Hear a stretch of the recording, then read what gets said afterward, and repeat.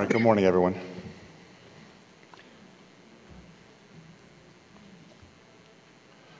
So, let's just start off. If you ask any resident, teach any fellow, what is the fundamental principle of Crohn's surgery? Okay, and this applies particularly in patients who have Crohn's colitis, where we know about a quarter of the Crohn's patients will need surgery for isolated colonic disease. We're not talking about proctitis as well here. The fundamental principle is surgery is performed for symptom and disease control rather than curing the intestinal manifestations. This is medical student 101, okay? And therefore, you have to practice bowel economy at all times. Sounds good. And you look at the surgical options that we have available for isolated Crohn's colitis. You can potentially do a TPC and a bronchioleostomy, potentially with patients who have, let's say, active rectal disease. Active perianal disease. You can also do a total colectomy, which is what Scott is going to recommend us do, or you can do a segmental colectomy, which satisfies the bowel economy principle of Crohn's disease surgery, the fundamental principle. Thank you. Any questions? Okay. So I think I just finished, but all kidding aside, you want some data, okay? Let's have some data now that actually goes through this. So let's look at the short-term and long-term outcomes, which is what we always like to do, comparing segmental versus total colectomy, okay? In terms of short-term outcomes, there have been a number of meta-analyses that have been done on this. This is the most recent one that was done in colorectal disease from last year. There's an Italian group that put this together. And you can see, if you look at the forest plot, you can actually see that even though every single one of the studies crossed the one line, which we know obviously the confidence intervals therefore are not statistically significant, if you look at the overall effect, the p equals 0.02. But the question is, do we really believe this result? Do we really believe that patients who have a segmental colectomy, which is shown on the right, okay, or subtotal colectomy, actually have better outcomes than a patient who has segmental colectomy? It really kind of makes no sense physiologically or certainly surgically. Most of us don't believe. It just makes intuitive sense that the more you take out, the potential higher risk is. So, therefore, when you look at a forest plot like this, again, looking at all the studies that have confidence intervals crossing one with the meta-analysis showing a statistical significance, I think you have to really wonder whether or not, in fact, this trend that we're seeing favoring subtotal colectomy is, in fact, really true. What about in terms of long-term outcomes? Well, I think most of us would agree, without even any data, that functional outcomes for patients who have segmental colectomies are better than patients who have total colectomies, just more bowel around, more reserve in terms of bowel habits and quality of life. But what about other more important or similarly important long-term outcomes, such as disease recurrence, or obviously the ultimate problem, which is what most in fact, every Crohn's patient is worried about, is a requirement for a stoma. So if you look at a disease recurrence after segmental colectomy, this is a nice meta-analysis that Amy put together from earlier this year, and you can look at all the data, and I think one of the things that you can see, is there a pointer here? Yeah. One of the things that you can see is that there's a lot of recurrence in the colon. You can see over here, let me get the pointer here. And the eventual need for a stoma is not uncommon. So my goodness, this sounds terrible. Okay, that's a disease recurrence after patients who have segmental colectomy. So let's look now and compare this to the data with disease recurrence after total colectomy. And guess what? High incidence of disease recurrence. Okay? And also the eventual need for a stoma is also not uncommon.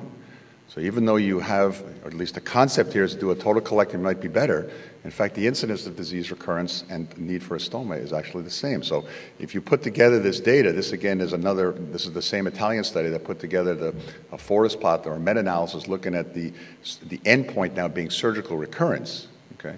If you look at this, comparing patients who had segmental versus total colectomies, you can see there's actually no difference. So now this is yet another argument, while segmental colectomy would be better than total colectomy, and at the same time satisfying that principle of trying to preserve as much bowel as you can. Now what about the eventual need for a stoma?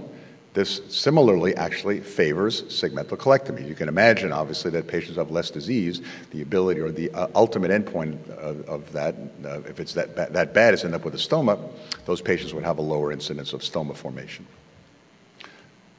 So, are there any indications at all for total colectomy? Okay. Well, patients who have fulminant colitis, and most of us would agree that not to leave any of the colon behind in a situation like that. I think we would take the entire colon out. Perforation, hemorrhage, you don't know exactly where it's coming from. I think there is an indication to do a total colectomy in patients who are having a segmental colectomy, for example, otherwise be eligible for a segmental colectomy if they're having a dysplasia. You don't want to obviously leave at-risk mucosa. There's obviously surgical considerations in the surgeons in the room regarding blood supply and patients who require resections of the mid to distal transverse colon in regards to blood supply. And obviously patient compliance issue, whether or not they're going to follow up with you and whether or not they're going to continue on their medication. So those patients potentially might be indications for total colectomy. So I'm going to make this sweet and I'm going to make it short. Segmental is better because of the potentials, although the data shows that the short-term outcomes, if you believe the data is better for total colectomy, I think that it kind of just makes intuitive sense. It certainly has advantages in terms of long-term outcome, in terms of functional results, disease recurrence, and requirement of stoma, and at the same time satisfies the bowel economy principle that all of us guide, or at least all of us that guides what we do in Crohn's surgery. And just the final slides, if you actually look, this is the practice guidelines that were in DCR 3 years ago, and if you actually look at what it says here, it says patients with colonic disease and rectal sparing that requires elective surgery may undergo segmental colectomy for single segment disease, which is what we're referring to, okay, or total colectomy for extensive disease. It's very interesting that the head author for that is my opponent, Scott Strong. Thank you. Thank you, Phil, for staying on time, actually being short and sweet. And the next speaker is Dr. Scott Strong from Northwestern University in Chicago. Thank you, Alessandro, and I really appreciate the privilege of the podium. And just remember, I was assigned the topic, I didn't select the topic.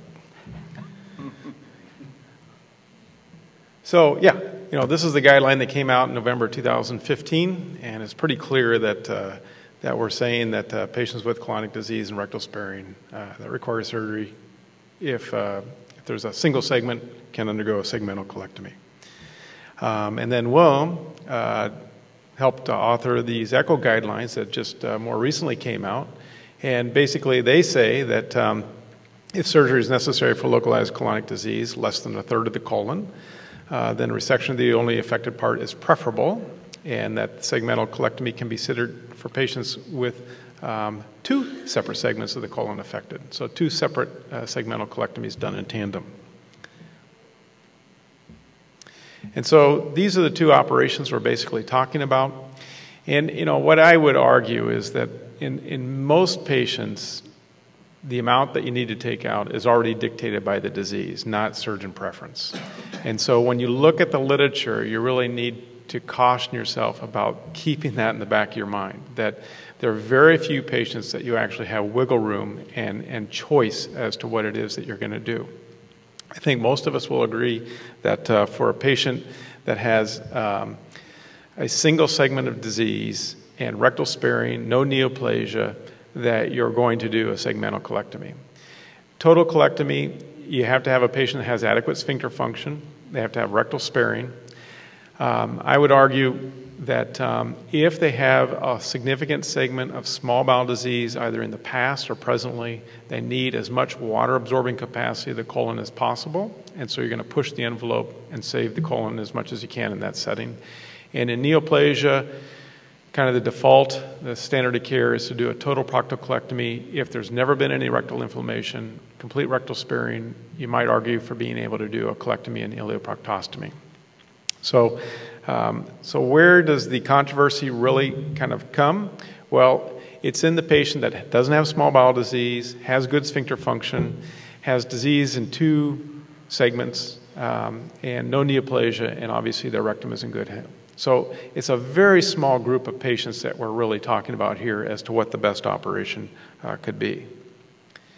And so this is a study that Peter Cataldo, one of Neil's former partners, did. And it's kind of interesting because what they did is they polled patients as to what was important to them in their outcomes, and then they did an early kind of quality of life outcome.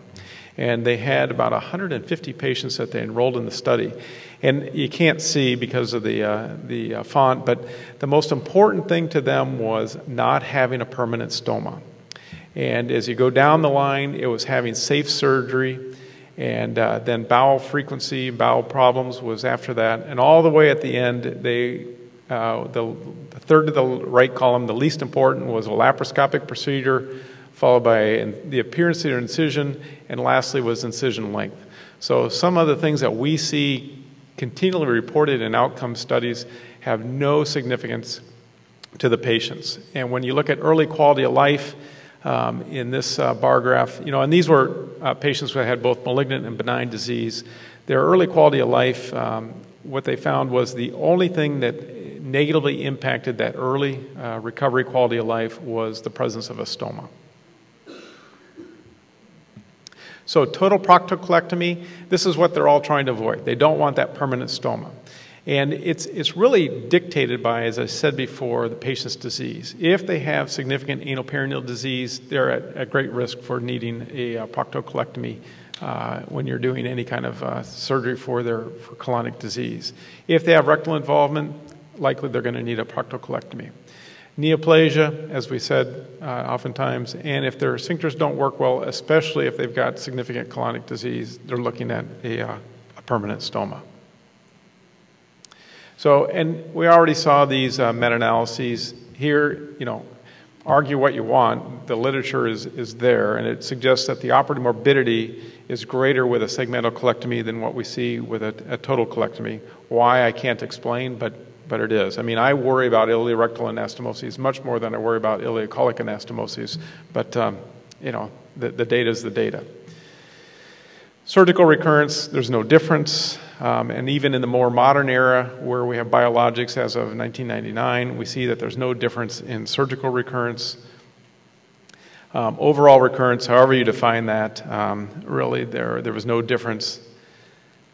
But what I would do is I would hearken back to a previous meta-analysis that was done by Paris, Texas back in 2007.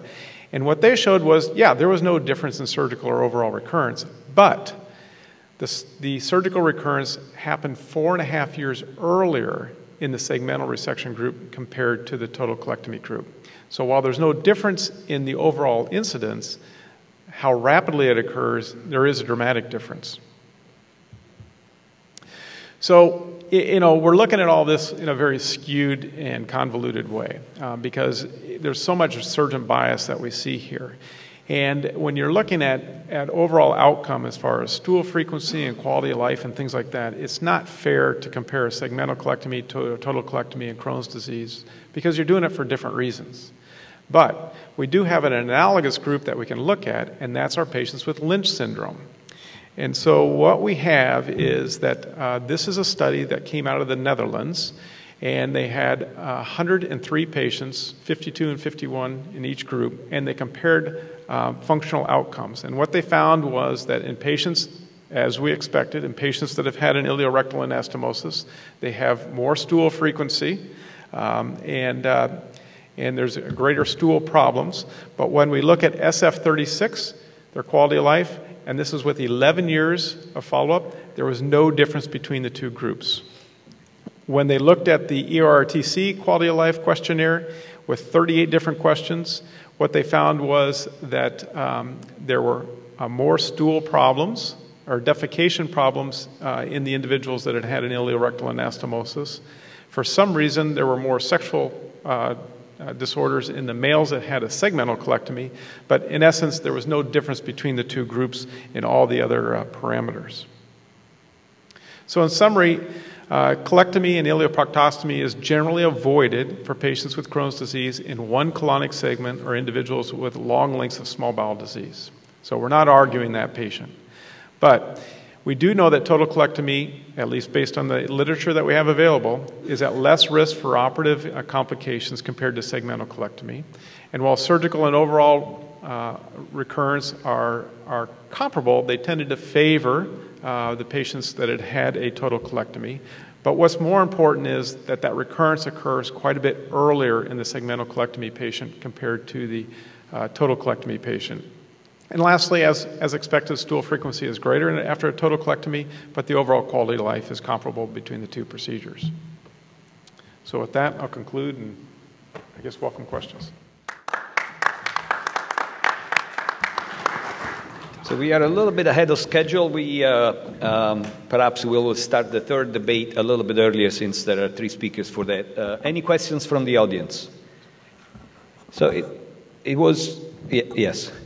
Oh, It was very well said that the extent of resection is dictated by the involvement of the disease. And we left on purpose out the patients with perianal disease, because I think the tricky part is when you are dealing with multi-segment isolated colonic disease with perianal Crohn's disease. In our publication, we showed that more than one segment and involvement of perianal disease without any small bowel disease, a total proctocolectomy offers less recurrence and the ability to wean these patients off medication. That's something that we haven't really discussed in your presentation. And a recent meta-analysis also confirmed that isolated colonic disease without small bowel involvement, there is a 16% recurrence in the small bowel after a permanent ileostomy or total proctocolectomy. So this is something to keep in mind in that specific group of patients that we haven't really addressed. But there is a question from Thank you. Dr. Ramsey. Thank you. Enjoyed the talk. So the question I have is, are there any techniques, let me ask you, how low would you go in the rectum in a Crohn's colitis to do a colorectal or the small bowel rectal anastomosis, or do you guys have any techniques or alternatives that may be an option to consider? Because that's really the key thing. These patients, that's what you both articulated, they want to avoid a permanent bag. So what's the acceptable normal rectum to do a straight anastomosis? If you cannot, what are the options that you may consider? Did you understand my question? Yeah, we can go down the panel, so Phil can start.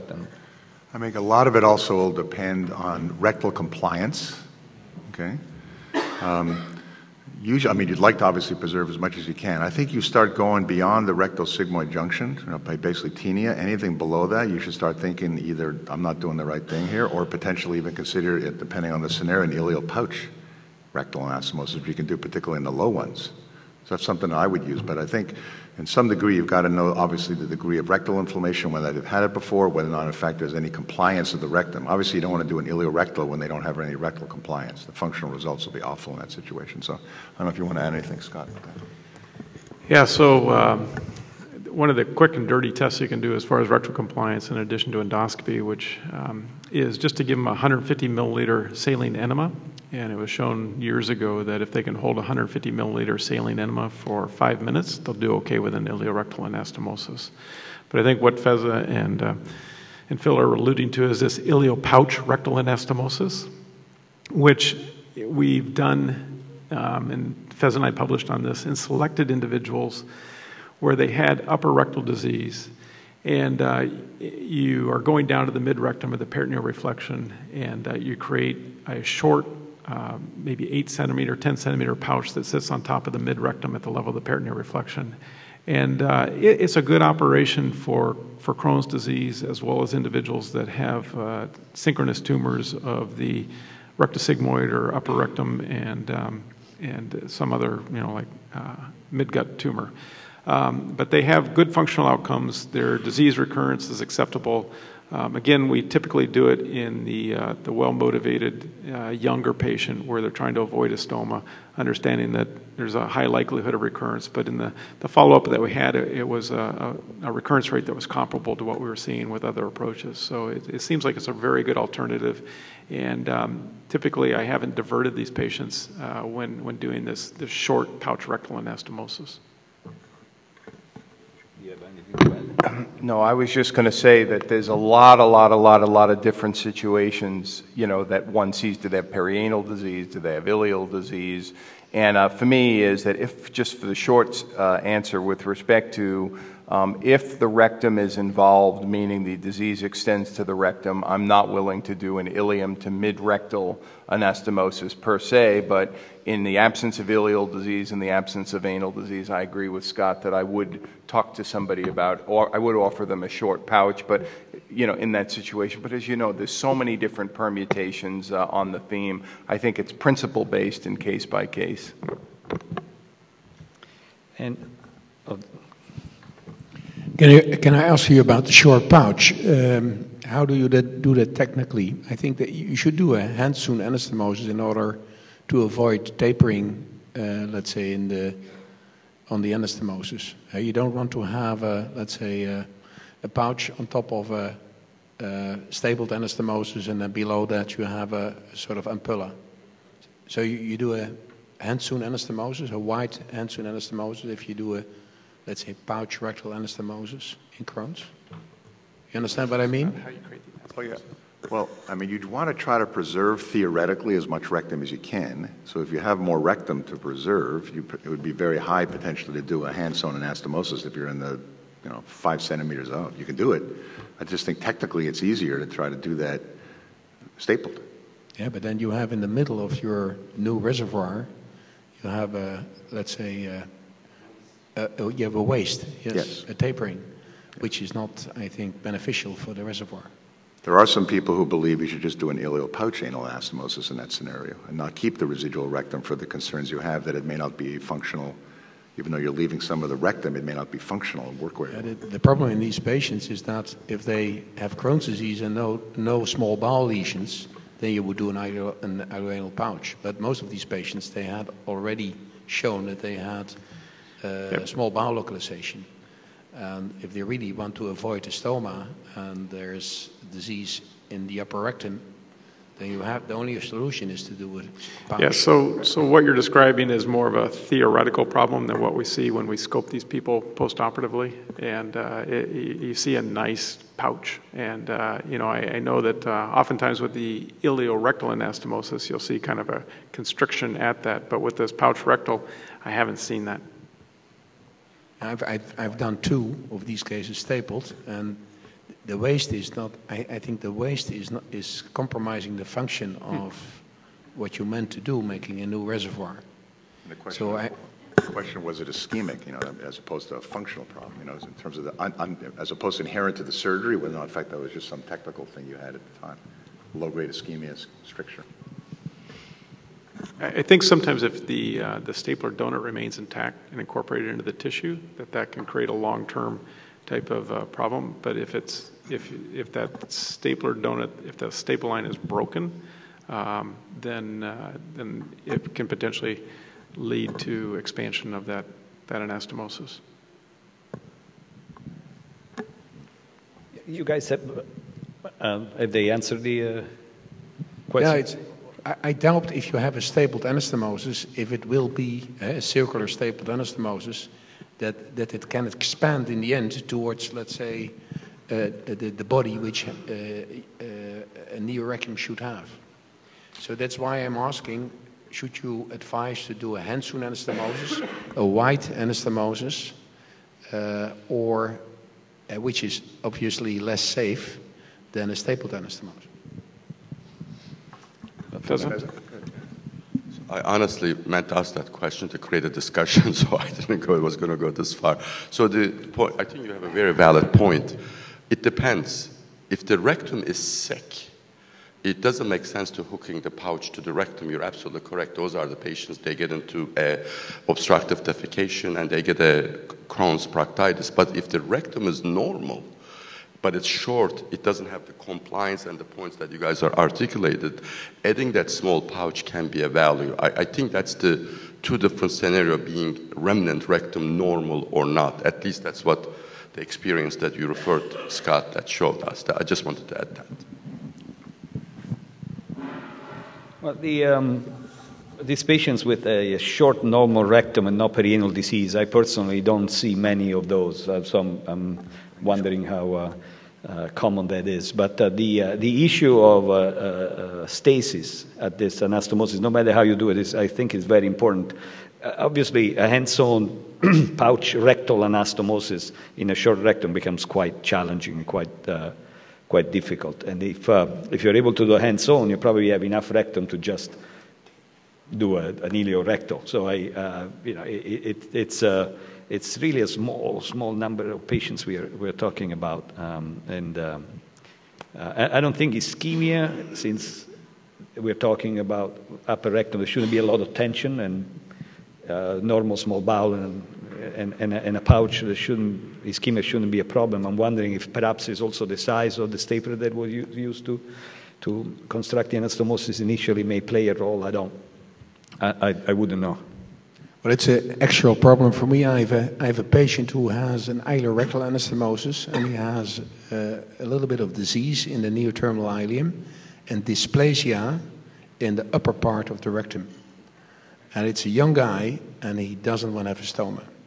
So the only way to solve that is to do a tailored transection of the rectum below the dysplasia and put a small pouch on top of that. And then I don't want to have a waste doing a cross-stapling anastomosis. Do you do a double stapled, or do you do a double purse string anastomosis? Well, in this case, I would prefer to do, because if you transect the rectum in the middle of the ampulla, it's very wide. And if you want to put a small pouch on that, and you do that double stapling or single stapling, you will for sure have a waste.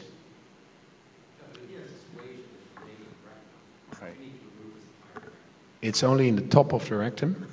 Yes, you're. It's very unusual that you put a pouch in a Crohn's patient, but he may be a candidate.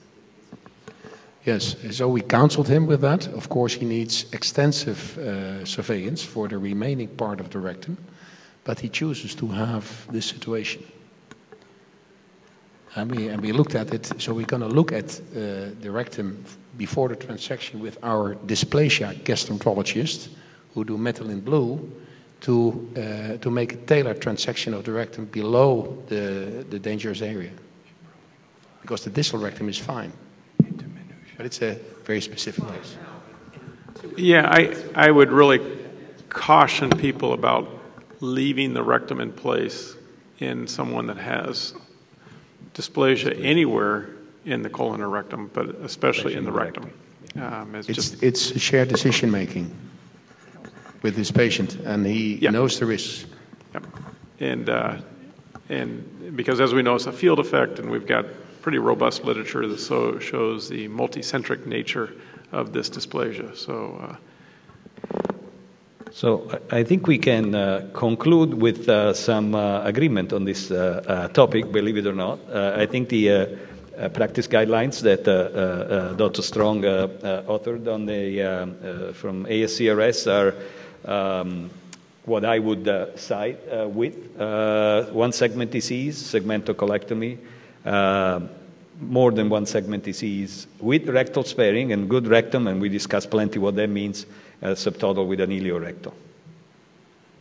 Thank you very much.